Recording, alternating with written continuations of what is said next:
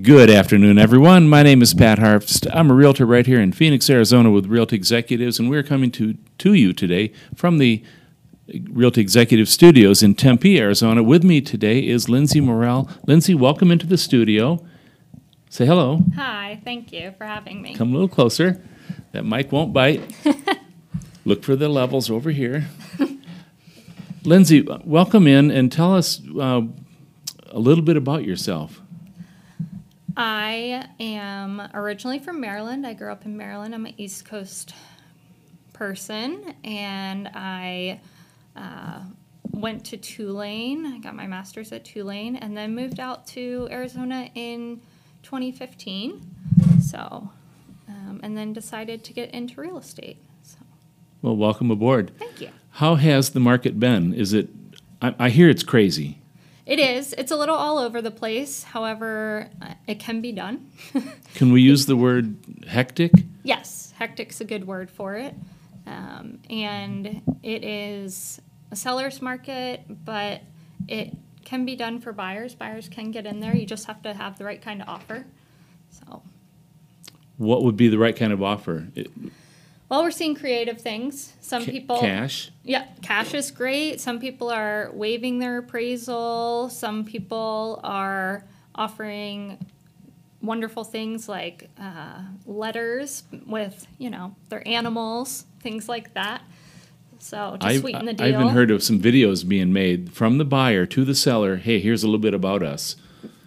I'm not sure when you get 30 offers if you've got time to stop and watch videos from the prospective buyers, but it's happening. It is. It is happening, and it's a creative way to get it done. However, yeah, some people might not have the time, but some people might welcome it. It's a personal touch. When do you think this market will ever change, or I don't want to say end, but is there a point at which it won't be quite as lopsided in favor of sellers? Will the buyers ever get normal traction again? I think that's hard to say right now. Nobody has a crystal ball or snow globe that we can look into to predict, but eventually the pendulum has to swing. We got to balance out at some point. So 2020 did a number on the economy, didn't it? I think so. I think it did. I think, different industries were impacted. You have different industries that were impacted. Tech was impacted. People were staying home. You have less people going into commercial spaces. So it'll be interesting to see how commercial real estate is impacted, where we shift in that dynamic. Do we make commercial spaces more residential? Do we not? How is that going to grow in the next couple of years? But yeah. On a future podcast, I would love to talk to you more about the mental health aspect of 2020 and what it's done to people, how everybody's normal way of just living their lives changed, and we were kept chained up, and we're bursting at the seams wanting to get out, and we're behind the eight ball now. We're trying to catch up and buy all the stuff we couldn't buy last year and go all the places we couldn't go last year. Yes. And I think that's fueling a lot of what's going on here. It is. Yeah. This pent-up demand.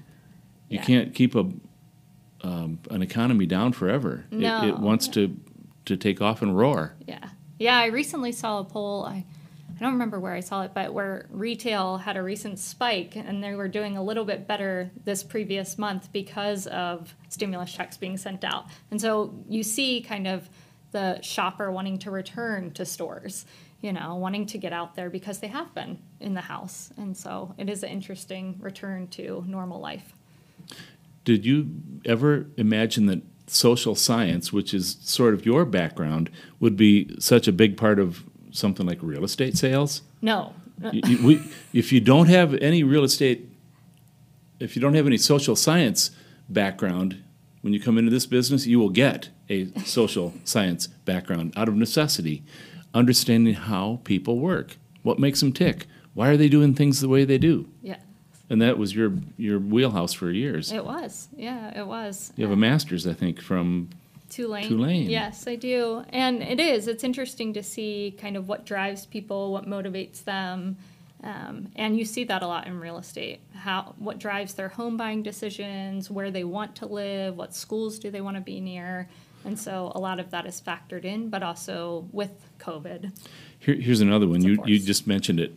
The whole family dynamic. If we look at the history books, which none of us were there, but during the Depression, people coagulated back toward common living. Yes. The expansion of the country really didn't kick in till later, 50s, 60s, but in the 30s, it was a forced pushback to almost primal times where everybody lived together and fought off the Depression together. I only heard the stories from my parents and grandparents. I think we saw a chunk of that going on last year where people were realizing that having more of something or the best of something, the most toys, the most money, that's not the most important thing.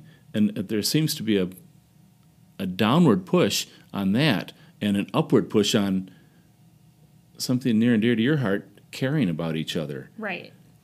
Having the ability to bring your family together and enjoy whatever we have. Exactly, and being present with one another. Right. Yeah, you saw college kids moving back home with parents, or kids who had just graduated college living with their parents again, or things like that, so that they could kind of just be present again and work from home.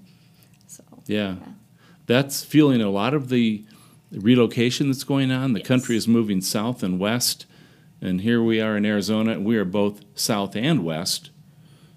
Florida gets a lot, but Right. we get from like the Mississippi West, they seem to be wanting to come here. Texas, Nevada. We get a lot from California. a lot from California and Canada. Yeah. Go to the river and look at the cars heading east through Yuma or the I-40 up further north. A lot of California plates. Yes. Well, Lindsay, thank you for coming in today. It's a pleasure chatting with you on such delicate subjects as what drives this market and what will cause it to keep going, or what might be out there that would help it balance a little bit. We're not there yet by any means. Sadly, my fear is that it's inflation that will dampen it. When they print money like they are, inflation is not far behind. Yeah. We'll see what that has to do with our values. Yeah. At any rate, Thank you for having me. well, Lindsay, thank you. And again, this is Pat Harfst, Realty Executives Studios here in Tempe, Arizona. We will talk to you again. Thanks.